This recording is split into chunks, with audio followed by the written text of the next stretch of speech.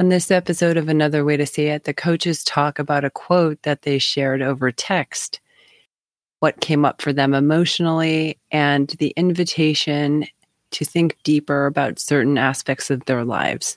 We hope you enjoyed this episode. Thanks for listening. Thanks for tuning in to the Another Way to See It podcast. I'm Kim Moran, joined by Tara Jones and Randy Poindexter. We're life coaches talking about issues we deal with personally and professionally, hoping to offer you some tips and tools that help you to thrive. Hey, everybody, it's Kim Moran. Joined by Tara Jones.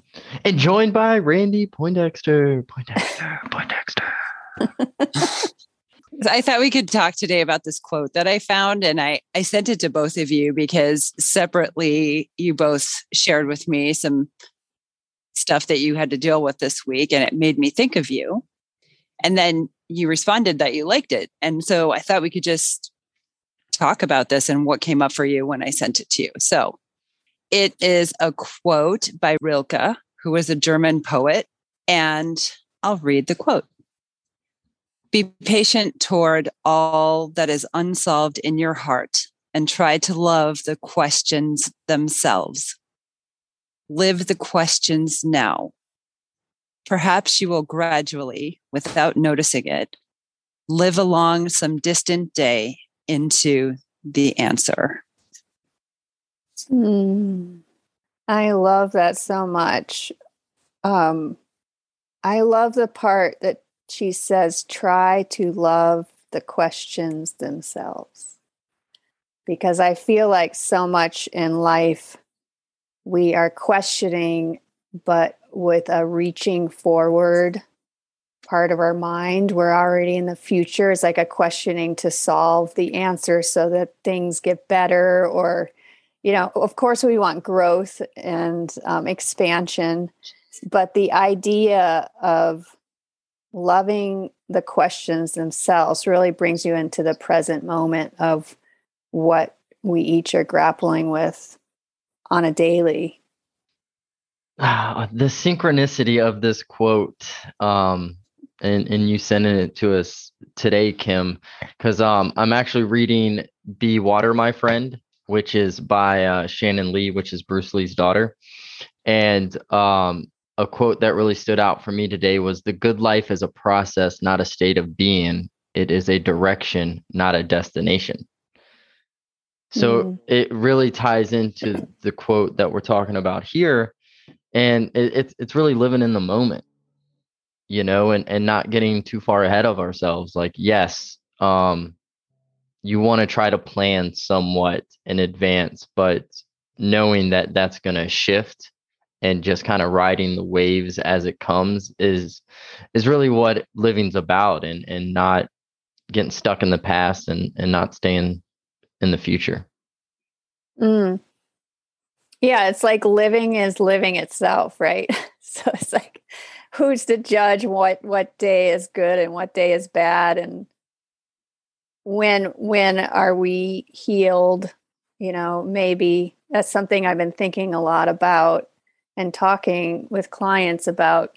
Maybe life itself is the healing journey. So it's actually being with what is happening now. And so you're changing the conversation with yourself. You're kind of flipping it on its head for like, what are the questions that you're having right now in your life? And maybe that's it. Maybe that's just the little section of life that you're in. I was talking with someone today about certainty and our sort of very strong desire for certainty in our culture. And it's such a funny thing because there is no such thing as certainty. And yet we crave it, and we almost try and create it by creating people that are experts or leaders, because we want to be delivered certainty in some sense that gives us a feeling of safety. And yet it's an illusion. And so to live the question, and it's so funny because we do want that desired outcome, and we're so afraid of being right or wrong in it. If you live the question, then there is no right or wrong. So it's almost like you're just becoming liberated in a way, but it's a very difficult thing, I should say, because I see us grappling with it all the time. But I think it's a beautiful reminder to allow what is going on to be there and not to try and move it away, just to sort of find some kind of, I don't want to say like joy or grace, but to find comfort in the uncertain, unknowable, the mystery, right? Mystery seems like a word that is very inviting, right? If we say, I don't know, and I'm uncertain, that sounds a little, to me, it has a little bit more of a negative connotation. But if you say it's a mystery, I don't know what the answer is. I don't know how it's going to be. It's more, I don't know, optimistic or hopeful or inviting.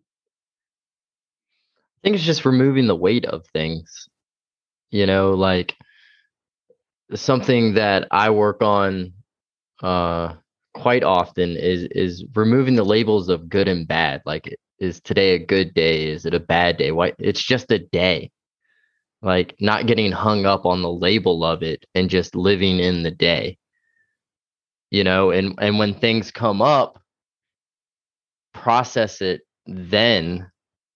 And obviously sometimes you can't process things right away, but don't shy away from it, right? Because the further you shy away from it and run from it, the longer it's going to stay around. So that so-called one bad can't even be a bad day, just a moment in the day that wasn't what you thought it would be does not make the day bad. But if you don't process it, then that moment lingers through the day, then into the next day, and so forth, to where then you get into a slump. So I think it's really sitting with yourself and processing, and part of that is living the question. But running from it is not living. Mm.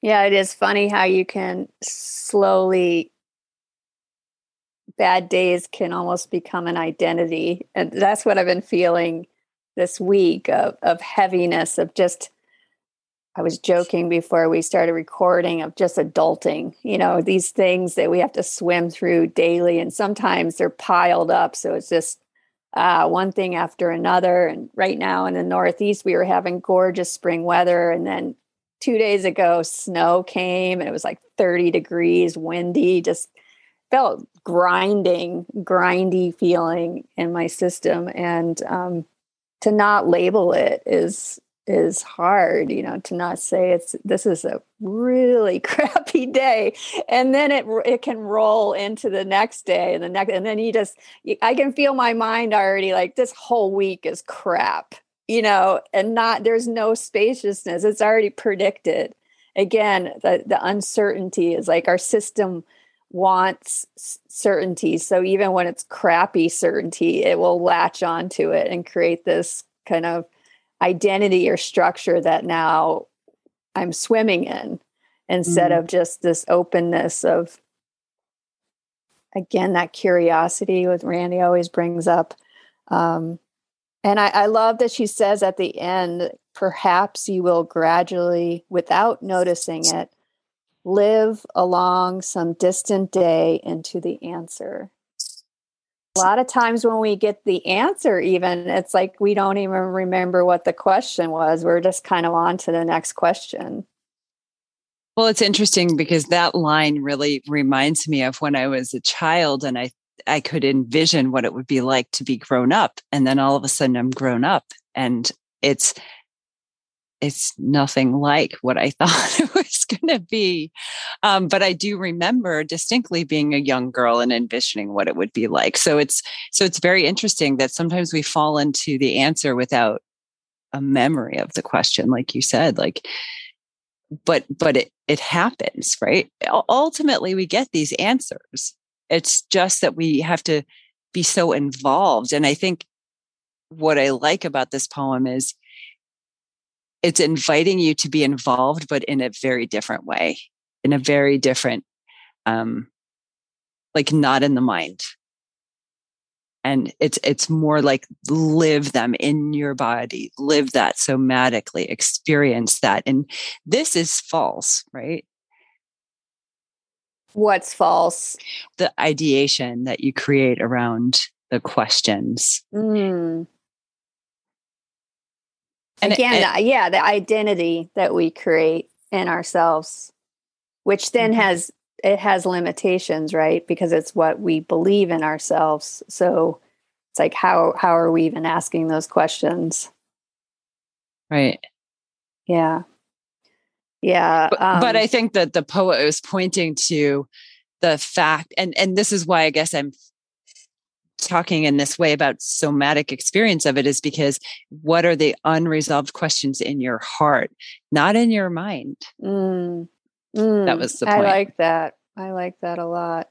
Yeah. And then that takes quietness and stillness to really hear those questions, because most likely we're living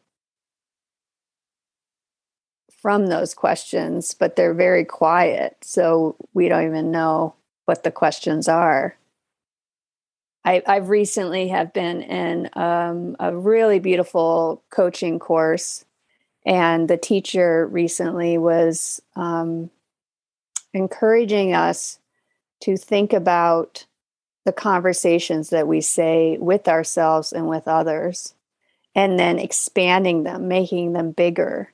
Because he said, most likely, as we'll notice, is like our conversations are just constructed by these small realities that have happened to us throughout our lifetime that shapes our identity. So we stay in these secular conversations with ourselves and others. And I feel like this is touching on that a little bit of what I've been contemplating, of like, what is the conversation that I have with myself? What do people see in me? What do I project out? Because the conversation you're having with yourself is also probably a lot of what you're projecting out in a lot of ways. So I think it's touching on that. It's just like literally being with yourself in that moment, and really, or in the moment, and getting to know yourself so deeply, of like, what is the heart's questions? What does it whisper to us? It's so funny that you say that, because I don't know if you know much about Rilke, but Rilke was a poet. He lived in a cottage on kind of an estate, and his wife was an artist, and she lived in a different cottage on the same estate. And he says that marriage and being in a relationship is to protect one another's solitude. Because in solitude, he says, you find the answers, quiet and solitude. And I find it fascinating. I always say you have to get quiet to really get to know yourself and to hear what your heart is speaking to you, what your spirit is speaking to you, what the spirit with a capital S is speaking to you, because we are so flooded with distractions and noise that we think that what is being spoken to us is our heart. But it really is the prevailing sound of the dominant culture. Yeah, totally. It's like our minds are such sponges, right? So it's like, back to the idea of conversation. A lot of the conversation we're probably having with ourselves is like a very much larger conversation that our brain kind of sucks in. And I know we've talked on episodes about culture and how it shapes us. But it's interesting to just, again, the idea of falling back into living with the questions that you're having as your process. It's like, that's who you are. It's how you're seeing the world. It's how you're leaning into it. It's your desires for who you want to become. And that's a beautiful, beautiful aspect of being human, is the process of growth and expansion. Yeah, really, really sitting back with this while we're talking. I've been a little quiet, but it's really making me want to slow down, and live in the moments. And I actually said earlier today that, like, I need to get out in nature again. And it's like, it's all around me. But I find ways to continue working, like to not take that pause and slow down and really appreciate the hard work I put to get where I am, knowing and also not knowing what's down the road. So it's really interesting and also beautiful to kind of, while we're having this conversation, for me to just sit back and slow down and be like, yeah, I'm living life. Like that's what we're doing. And we get so, we get in that rat race and that chase for the answers that we're not living the questions. And I think it's just so beautifully put in this quote, that it just really hits hard right now. And I think it's amazing. I watched a video the other day of a pretty famous person talking about achieving success in Hollywood. And he reached a certain level and he said, there was no there. I got there was nothing there.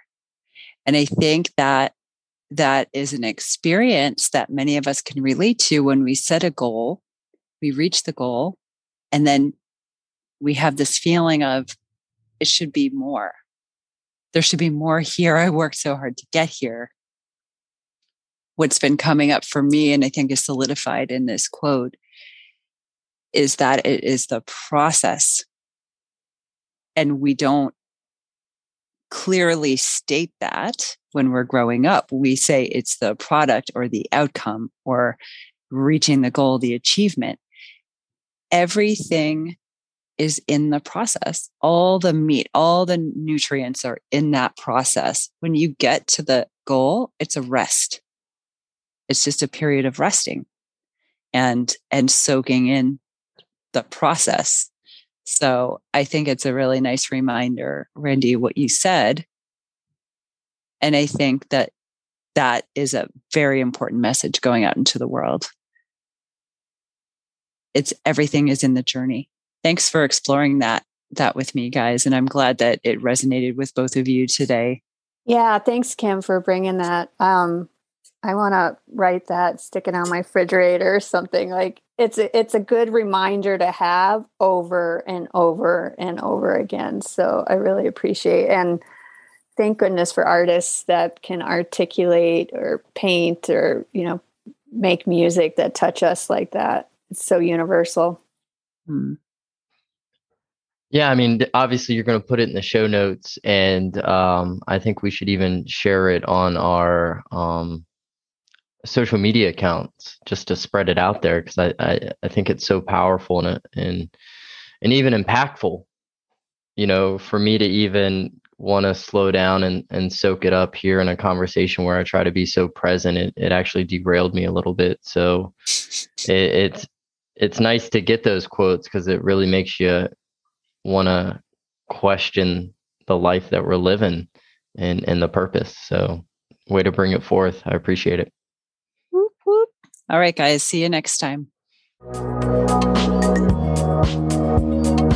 If this episode resonated with you or made you think about someone you know, please pay it forward and like, subscribe, and share it. We appreciate it.